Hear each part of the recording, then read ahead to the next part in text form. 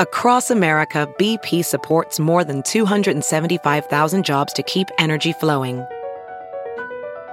Jobs like updating turbines at one of our Indiana wind farms and producing more oil and gas with fewer operational emissions in the Gulf of Mexico.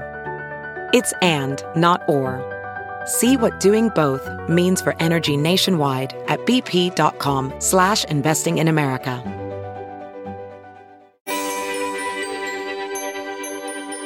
The American Meteorological Society, otherwise known as the AMS, is very close to my heart because I was president back in 2013. During that time, I had to learn about what it takes to lead an organization with thousands of people from different backgrounds, ages, and scientific disciplines, but all with one common passion: the weather. My guest today knows exactly what I'm talking about, as she is the current AMS president. Dr. Jenny Evans is a professor at Penn State University and the director of Penn State's Institute for Cyber Science, where she leads over 200 faculty members. But leading AMS is an entirely different ballgame, especially when you are the leading organization in the States through its 100 years. Jenny, thank you for joining us on the Weather Geeks podcast. I'm great to be here, Marshall. Yeah, I just want to jump right in because there's something really special going on as the American Meteorological Society celebrates its 100th anniversary. And it's a very important organization in the field of weather and climate. And we're going to dive into all aspects of it because I think there's some things that people know about the AMS. They see AMS on their local broadcaster's name on the TV. But as I have found, and certainly I know you have too, there's a lot that people don't understand about what the AMS and AMS does. And we're going to get into all of that in the next 40 minutes or so. But before I do that, tell us a little bit about you, Jenny. What made you want to pursue a career in meteorology and just a general overview of your background? Well, I grew up in Australia and I was a maths geek at high school. And in Australia, when you go to university, you just specialise in your major straight away. And so I was doing a double major in applied maths and physics. And I didn't know what I wanted to do, but I knew I didn't want to be a teacher. I didn't feel I had the temperament for that. So in my second year, two of our professors said, come and do a weekend camp out and see what you can do with maths and relating it to meteorology. So I did that and I was hooked. Wow. So there wasn't necessarily when I talked to some people on the Weather Geeks podcast and on the TV show prior, there was some weather experience or climate related experience. But in your case, though, it was a different type of experience or exposure that got you into the field. It was a different exposure that got me into the field. But then when I went to do my PhD, I was trying to think about what I wanted to focus on. And when I was a young girl, Tropical Cyclone Tracy made landfall in Darwin, Australia on Christmas Day. And as a young child, thinking about would Santa get to those kids and what would happen made a big impression. So when I was thinking about my doctoral thesis, that's when I came back to tropical cyclones. Well, let's talk a little bit about that because you're one of the leading experts in the world on tropical cyclones, which is the broader class of terminology that we use for hurricanes, typhoons, and cyclones. Tell us a little bit about what your expertise over the years has been in tropical cyclones and some of the contributions that you've made. Well, a couple of things I've done that I think differentiate me are I had a doctoral student come from Bermuda, Mark Gashard, and he came because Bermuda were really impacted by these systems we call subtropical cyclones. For Bermuda, they looked exactly like a tropical cyclone, but to the National Hurricane Center, they didn't quite meet their definition, and so they weren't naming them. Tell us a little bit, because I think that's a great point before you kind of continue on with your story. Can you tell the listeners what a subtropical cyclone is? Because I bet they've heard them in recent, we've had a couple in recent years. So a subtropical cyclone isn't as strong at the surface as it is a little above the ground. Tropical cyclones are strongest right at the ground. And it's also not quite as symmetric, and the maximum winds are a bit further from the center. It's a bit different wind structure. And so Mark came to do his PhD to try and understand subtropical cyclones and whether it made sense for them to be brought to the attention of the Hurricane Center early, because the National Hurricane Center really helps coordinate with the weather services in the Caribbean. Right. And so that's yeah, you've done some work, and I know we've cited some of your work in some recent research we've been doing at the University of Georgia. I believe you've done some really important work in terms of extratropical transitioning of tropical cyclones or hurricanes as well. Yes, that's been a really exciting aspect of my work for at least the last 20 years. So extratropical cyclones really impact the mid-Atlantic and New England of the US and, of course, maritime Canada. But what might be more interesting is that they also impact the Iberian Peninsula, so Spain and Portugal, Ireland, the UK mainland, and Scandinavia. So we didn't realize that when I was beginning to do this research, initially with Bob Hart, who's now a professor at Florida State. And we started looking at these systems and their evolution. They form in the tropics. They're originally tropical cyclones. And that extratropical transition is this change in structure they undertake as they move out of the tropics. So by the time they get to us in Pennsylvania and beyond, they look like a storm that formed in this area. Right. Yeah, and I think that a key point with these tropical systems, the fuel supplies are primarily from the water, the ocean, but as they transition to extratropical, they're getting their energy from sort of air mass differences. And the example that many people might recall or remember, a good example, is Hurricane Sandy. It was called a superstorm, but it really was a tropical system that went through an extratropical transition. Jenny, any thoughts on how Sandy transition and the whole rigmarole about whether that's a Southern term they are just using the whole sort of discussion about whether it should have been called this or that and how it was warned for? Any thoughts on that from your lens as someone that has done work in this area? Yeah, I think one important thing is as these systems move out of the tropics, that they carry with them all that heat and moisture from the tropics. And so even though they look like a mid-latitude storm, they have the opportunity to have a much bigger impact in terms of weather. And so that makes them critical. At that time, the National Hurricane Center didn't have a protocol for keeping a name on something that had transitioned to extratropical. And so they wanted to be correct and give people the right signals because, you know, their information sets off a whole lot of other processes in completely different realms. Right. But the folks who study extratropical transition wanted to keep sort of saying this is an important system. And I think that we had to go back and think about how to get the message out, get people more aware of what these systems were. And Sandy was a great focal point for getting people's attention on that. Absolutely. And I think you're spot on with that. Now, I want to pivot the discussion a little bit because you're the director of the Institute for Cyber Science. Boy, that sounds like a lot of really intricate topical matter. It also sounds like it deviates a bit from how I know you as someone in the excellent meteorology department there at Penn State. Tell us a little bit about your Institute for Cyber Science and how you got involved in that. Well, first of all, people often ask me, you're a meteorology professor. Why are you directing the Institute for Cyber Science? And our institute looks at research in any field that relies on high-performance computing or big data.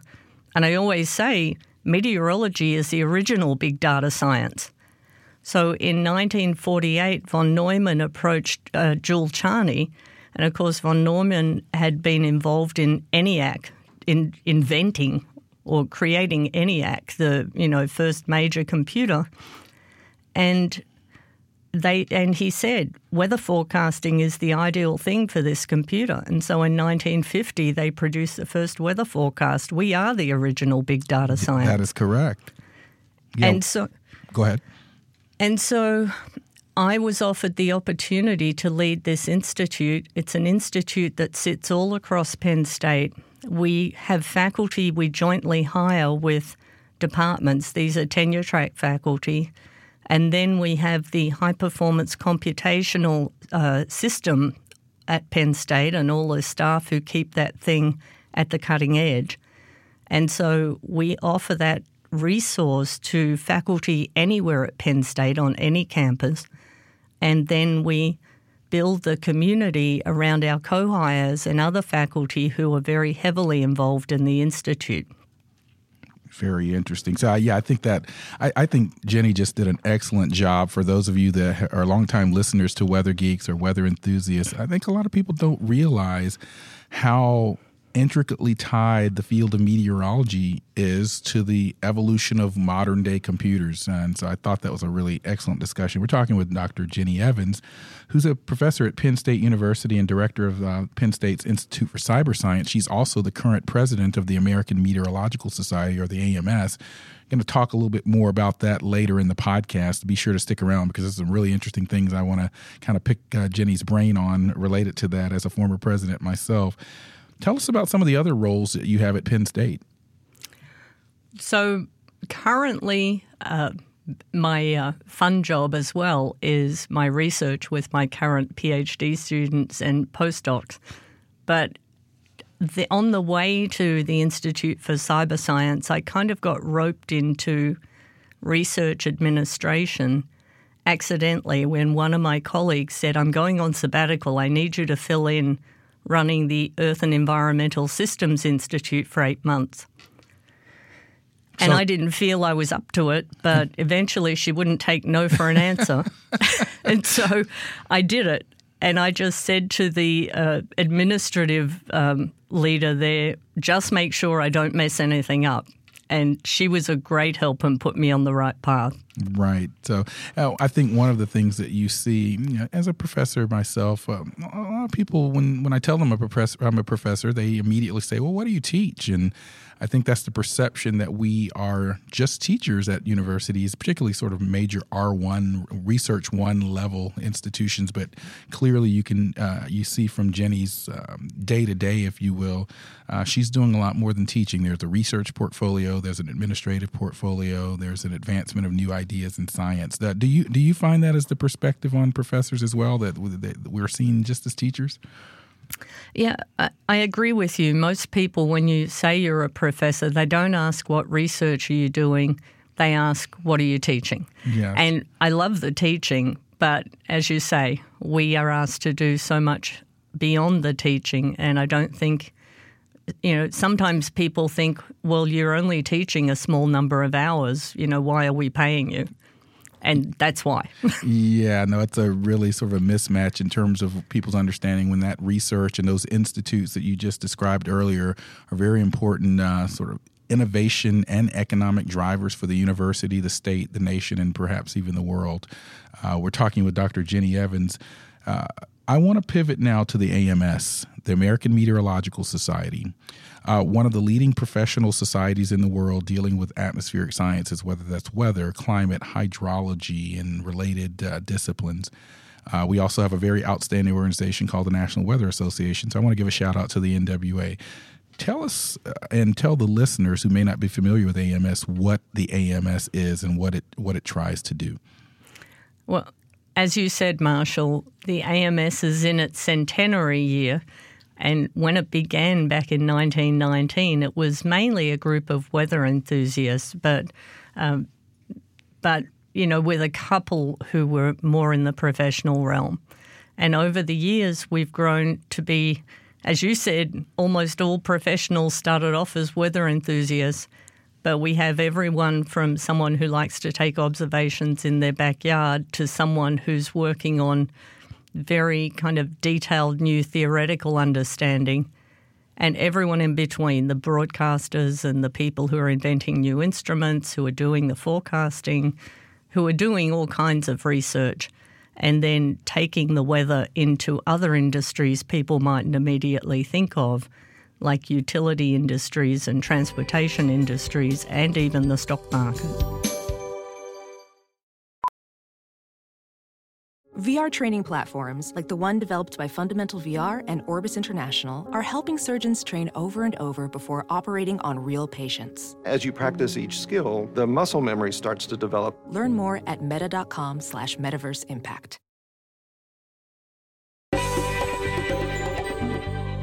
And welcome back to the Weather Geeks podcast. I'm Dr. Marshall Shepard from the University of Georgia, and I have the pleasure of speaking today with my colleague, Dr. Jenny Evans, a professor at Penn State University and the current president of the American Meteorological Society, the AMS. You've seen the AMS. You've seen, many of you know about it, but some of you, even if you don't know about the details of it, you probably have seen a TV meteorologist that says they're AMS certified. And that really is our calling card for a lot of people in the States, but it's a much broader organization. Talking with Professor Evans about that right now. One of the things that I think people don't realize about the AMS is that it publishes some of the most credible and well-read scientific journals in the world. Talk about that. So I told you I grew up in Australia. I also did my PhD predominantly there, although I visited a couple of US institutions for a number of months. Even in Australia, the American Meteorological Society journals are what we call the journals of record. So if you wanted to publish your research, you wanted to publish in AMS journals because they were the most widely read and they were very credible. The review process makes sure that your article is correct, it's well written, it's well researched, and that it fits with previous research we understand, or if it doesn't, that you've provided new and credible evidence for why we should change our thinking. Yeah, that's a great point. Jenny, give me your thoughts on, we're in this era now of social media, of people putting out facts about extreme weather, weather forecasts, climate change. And there's this notion that if I tweeted something or if I posted something or if I've even written a report from an organization with my viewpoint on the science, there's this notion that it carries the same weight as the peer review. Talk about why peer-reviewed research is so important to science. Well, as I said, it's critical that we understand the objective facts and we understand that the interpretation of those are objective, or the objective data that we've collected, or at least that we've done a computer model we know is physically consistent, and that we understand the limitations on what we're seeing there. And this is all a critical part of the review process. Now, I will sometimes see something in social media or, on television or a podcast, and it will spark interest in me. But then I always go back to the peer-reviewed literature to follow up and make sure that the claims that are being made in that, information are in fact credible and supportable. Yeah, I think that's important. It's almost our FDA approval for science. I mean, we don't let food and drugs get out on the market unless they've gone through some kind of a rigorous evaluation and testing. And that's the same thing for scientific ideas as well. I really like that. Yeah. What about and I can certainly add some thoughts on this, but I want to kind of get your perspective on it. What is a typical, there's not a typical day, but what is it like to be the president of the AMS? What does that actually mean? Because the AMS does have an executive director, Dr. Keith Sider, that sort of runs the day-to-day operations of the organization. Hello, Keith Sider, if you're listening. But what is the president's role at the AMS? As you said, the AMS, headed by Keith at headquarters, has an incredible staff and it runs amazingly well. The president is there to bring in a new perspective on the AMS. So the president rotates. 1 year it's from academia, 1 year from government, 1 year from industry, and then we rotate. And part of that is getting new perspectives, thinking about the AMS in new ways. Excuse me. Yeah, that's fine. And I had to grab a little water myself as well. It's hay fever season. Oh, yeah, we have the allergies down here as well. We're speaking, by the way, with Dr. Jenny Evans from Penn State University, and she is talking about what some of the roles are of the AMS president. And so to promote that vision that you have, one of the sort of central things you do is you bring together a major annual meeting. And, of course, the meeting I'm lucky enough to be organising is the centennial meeting. But you also have a role on every American Met Society committee. So you're helping to have input to the new members, the new councillors and president, the award winners, thoughts on statements that we should be putting out either for information or for, the community perspective on something that is of critical interest to society. So we most recently put out 2 statements, one that's on climate change and one that's on open access to data, both of which that are critical to our society.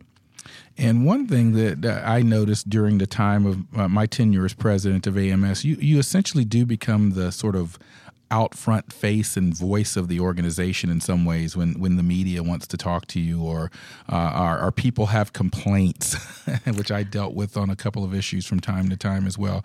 But one of the things that I think is important about the face is that there have actually been, and this is not something that's just unique to the AMS.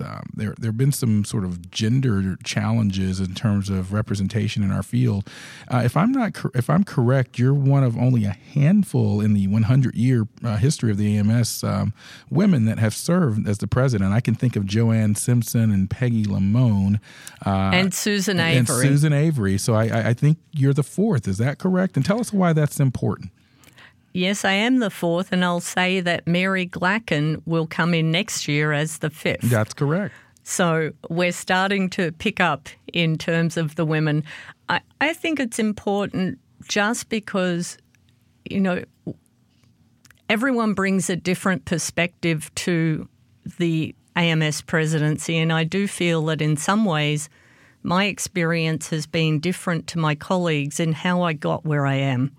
Not better or worse, but different, and that gives me different perspectives on how I see things. And, getting that diversity is important. That's one of the things I'm really promoting in what I'm trying to help people think about this year. Yeah, I agree with that as well. You think about 100 years and 5, and I think some of that is just historically a sign of the early times that the AMS was in. But I'm pleased to see it because the AMS's president is voted on by peers.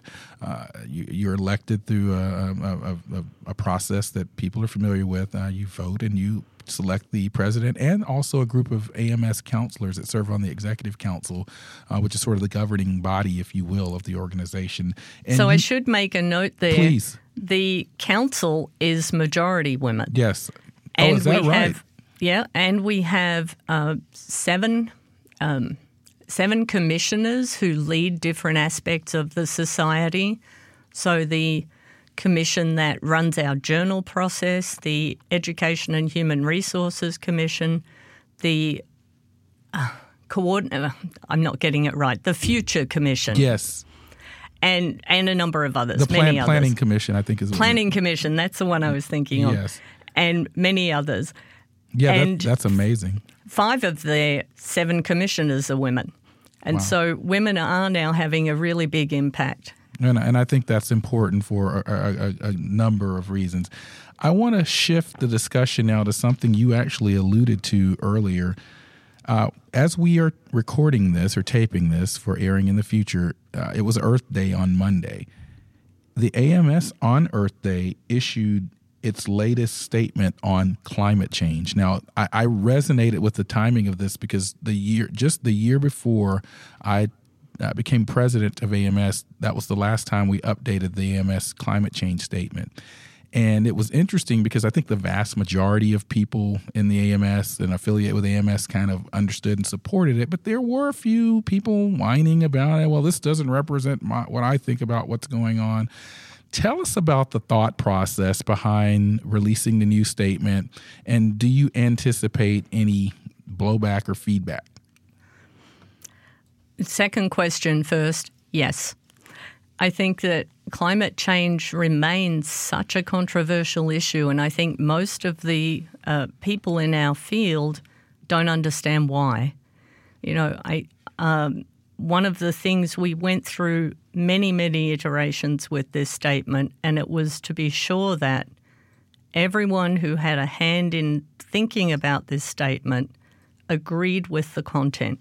So this really is the consensus of AMS members.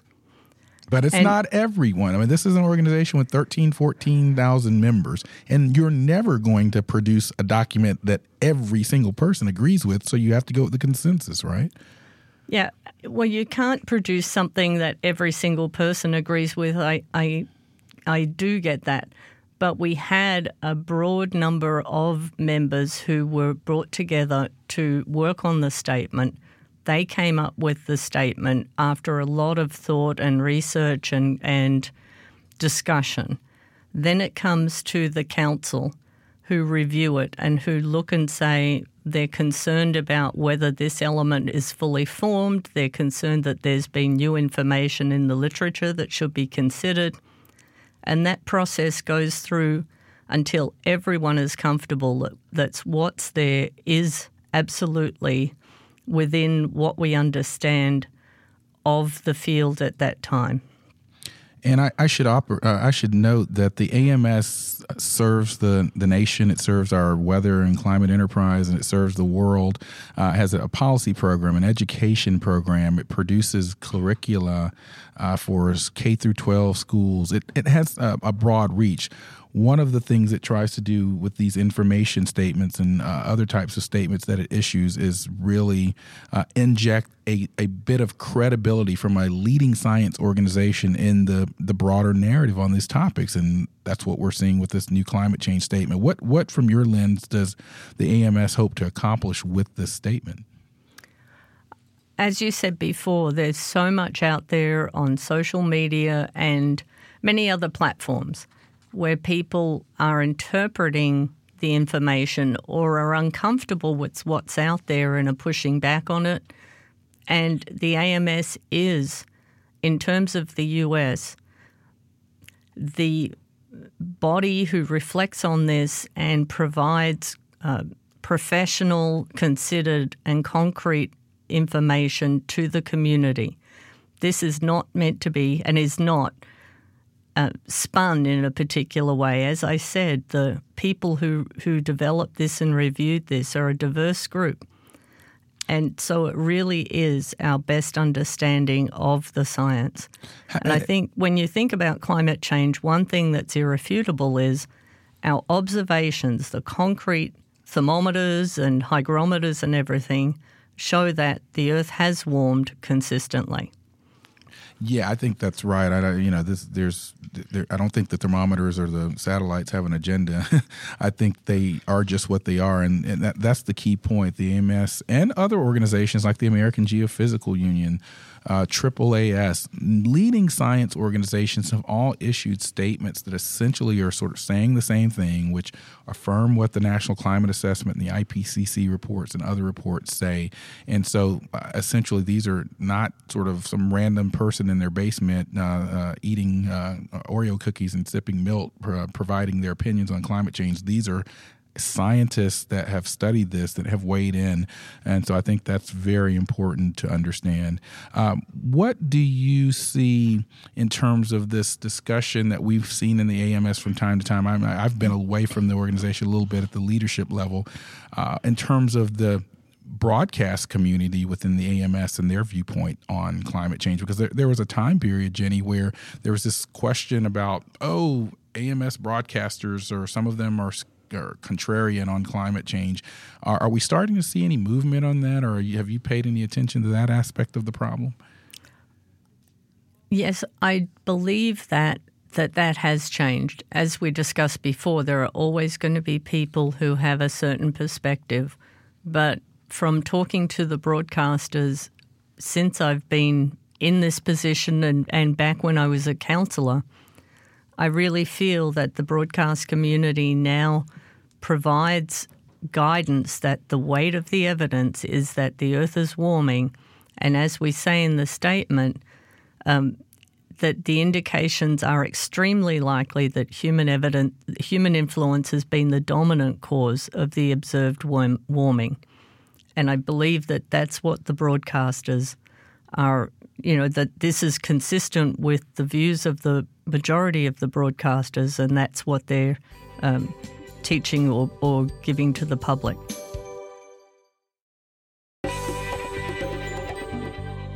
And welcome back to the Weather Geeks podcast. Welding instructor Alex DeClaire knows VR training platforms like Forge FX help students master their skills. There's a big learning curve with welding. Virtual reality simulates that exact muscle memory that they need. Learn more at meta.com/metaverseimpact. I'm Dr. Marshall Shepard from the University of Georgia, and I'm speaking with Professor Jenny Evans from Penn State University, who's the current president of the American Meteorological Society and director of Penn State's Institute for Cyber Science. War, you have a big event coming up in January. It's the centennial for the organization, the AMS. I think it's a really special time to be president of the AMS. Tell us about what you and your colleagues, I know that you have a committee in place that's sort of trying to put together an epic centennial AMS annual meeting. So what is your theme? What are your plans? And what are you finding as your challenges and things that you're excited about? So as I said before, and as you just noticed, we get to promote our vision of the field as president. And I think that's one of the most important and something I really had to reflect on. And so, of course, in our centennial, we're looking at the AMS past, present, and future. And the theme beyond that I'm focusing on is linking information to knowledge to society. And I think that all pieces of that are critical. So the information coming from our observations, our theoretical context, our computer models, all kind of wrapped into a coherent vision of the atmosphere.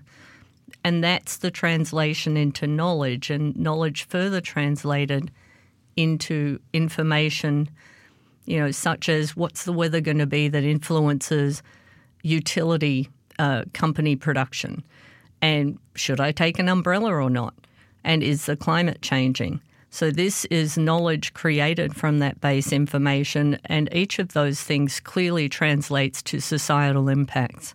And so that piece of it, I think, is what we do and what we've done for 100 years. What I'm trying to point out is that the context of all of that has changed.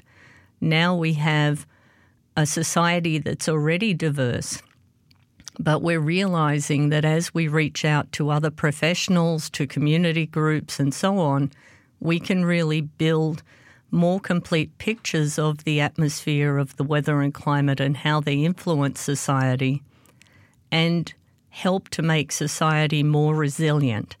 So to provide contextual information in a timely way that's relevant to communities being impacted. Yeah. And to do that, we need big data and computer models. And so I guess coming from the Institute for Cyber Science, this perspective maybe isn't surprising.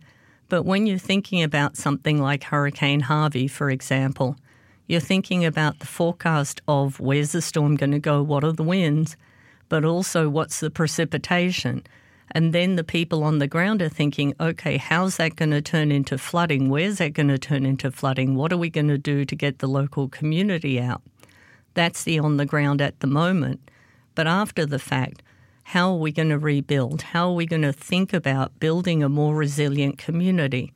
And I think meteorologists have a role in all of those parts of the process. And beyond that, even to think maybe about helping provide information to policymakers so that they can think about how should the framework in which all of this is happening evolve. Yeah, that's a very important set of statements, and we are all, as a part of the community, are looking forward to your meeting in Boston. And speaking of Boston, go ahead, and then I'll ask my question. Okay, there was just one more thing, and I talked about it when you asked me about being a woman president for the AMS, and that's thinking about diversity. And I mean diversity in all of the ways we think about it, diversity of race and culture, and diversity of sexual identity, and diversity in terms of different abilities. But I also mean it in terms of socioeconomic, geographic, education, role in society, different ways we contribute to society. And I think that's important because when we think about something like climate change, there's going to be decisions made now that are going to affect us in the future. And if we don't have the full perspective of our wider community, we can end up with unintentional sort of social justice and equity issues where people aren't fully engaged or able to be engaged in decisions that are going to directly impact them. I completely agree with that, and I'm glad to hear you make that statement. I was sitting here as you were talking, reflecting on 100 years. It wasn't exactly 100 years, but I think about the Galveston hurricane early last century and how so many people lost their lives in Galveston, Texas, from a hurricane that essentially they didn't even know was coming, or they didn't really know the scope of how large and devastating it was. And it just makes me think about so many ways that we have advanced for the good of everyone in this community over 100 years. I mean, meteorology is a relatively young field compared to maybe some other sort of older sciences. And I mean, we're still making advances and improvement in forecasting and observational techniques and understanding even within the last 10 or so years. Just without going into details of sort of specific historical events, what are your biggest takeaways from how we've advanced in your lifetime within the field of meteorology? What catches your eye? Well, I'll go back a bit beyond my lifetime, but tropical meteorology began in the middle of the 20th century. Up until then, people hadn't really understood how differently the tropics operated compared to the mid-latitudes, where our initial understanding of how we could translate theory into weather happened. And then, of course, satellite meteorology came along really in common usage in the 70s. And that gave us a completely different perspective. So just focusing on hurricanes, which are, as you pointed out, my first love, we were finally able to see them and see the structure from above to integrate with all the flights that the hurricane hunters and NOAA had been doing over the years. And that gave us new perspectives. And then we were able to delve into computer models and advance the theory. Over the last 20 years, the National Hurricane Center's forecasts have the same accuracy 3 days out now as they used to have only 24 hours ahead. And of course, that allows for people to make decisions much earlier to decide whether they're going to stay or go, decide how they're going to react. And I think that's just amazing. Yeah, I agree. And that prompts a question just off the top of my head there listening to you. Why is it that you think people trust and accept weather information with uncertainty, yet some doubt it when we talk about it from the perspective of climate change? I think you get to observe the weather every day. So meteorologists are really the first scientist anyone comes in contact with. You watch the television, you listen to a podcast, you go online, and there's a meteorologist every day. And you can validate what happened. You can say, I didn't take my umbrella yesterday and it was sunny, or I got rained on. You know what happened. I think climate is harder, but I think if you're close to climate, for example, our farming community, they're just seeing it on the ground. They're experiencing it. And when you live in it and you're aware of it from year to year, I think that impact is much more visceral. Yeah, I think we're seeing that even here in the South with farmers and people that live in coastal communities. They may not be scientists, but boy, they're noticing that something's going on. So I think that's why you're slowly starting to see the narrative and perspectives change. Now, I did mention that the 100th anniversary meeting is in Boston, and typically AMS meetings, for those that aren't familiar with the organization, have their annual meeting. Thousands of people come, and they're typically in January or February. Now, Boston's known to be a bit snowy in January or February. Why did you decide on Boston for this particular meeting? Boston is the original home of the AMS. If you go to Boston, you can see AMS headquarters right up on Beacon Hill, which is a wonderful and historical place that we work from. And so I think it is kind of the heart of where we are. And I agree, January is going to be a challenge. And with 5,000 meteorologists converging on Boston in January 2020, can you say blizzard? Yeah, that's right. I still remember a big ice storm in San Antonio years back at an AMS meeting. But yeah, I think on the one hand, meteorologists will be thrilled in analyzing the event, but logistically it could be a bit of a challenge. Yeah, I'm planning on going up there a few days early. I don't think it would look good for the president to miss the meeting. Yeah, I think that's right. Any sort of special events or things that you can give us a tip on that will be happening there that may be of interest to people that are coming or has been different than we've seen in the past? Well, we are working to have a big local presence there and to really reach out to the local community in different ways. We've always had an event called Weatherfest that reaches out to the local community, but this is really looking to build beyond that, to reach out again to the many universities there who have amazing talents, but also the broadcast community and the finance community and the defense industry, and I'm forgetting other industries who are critical in that part of the U.S., who we think have something to tell us about, how our community can interact more fully with the rest of society. And then we're going to have all kinds of events. We're going to have a big party and major research. We have, I think, 21 conferences who are all going to be in that one place. Wow. And 21 symposia and 3 named symposia honoring senior leading lights in our field.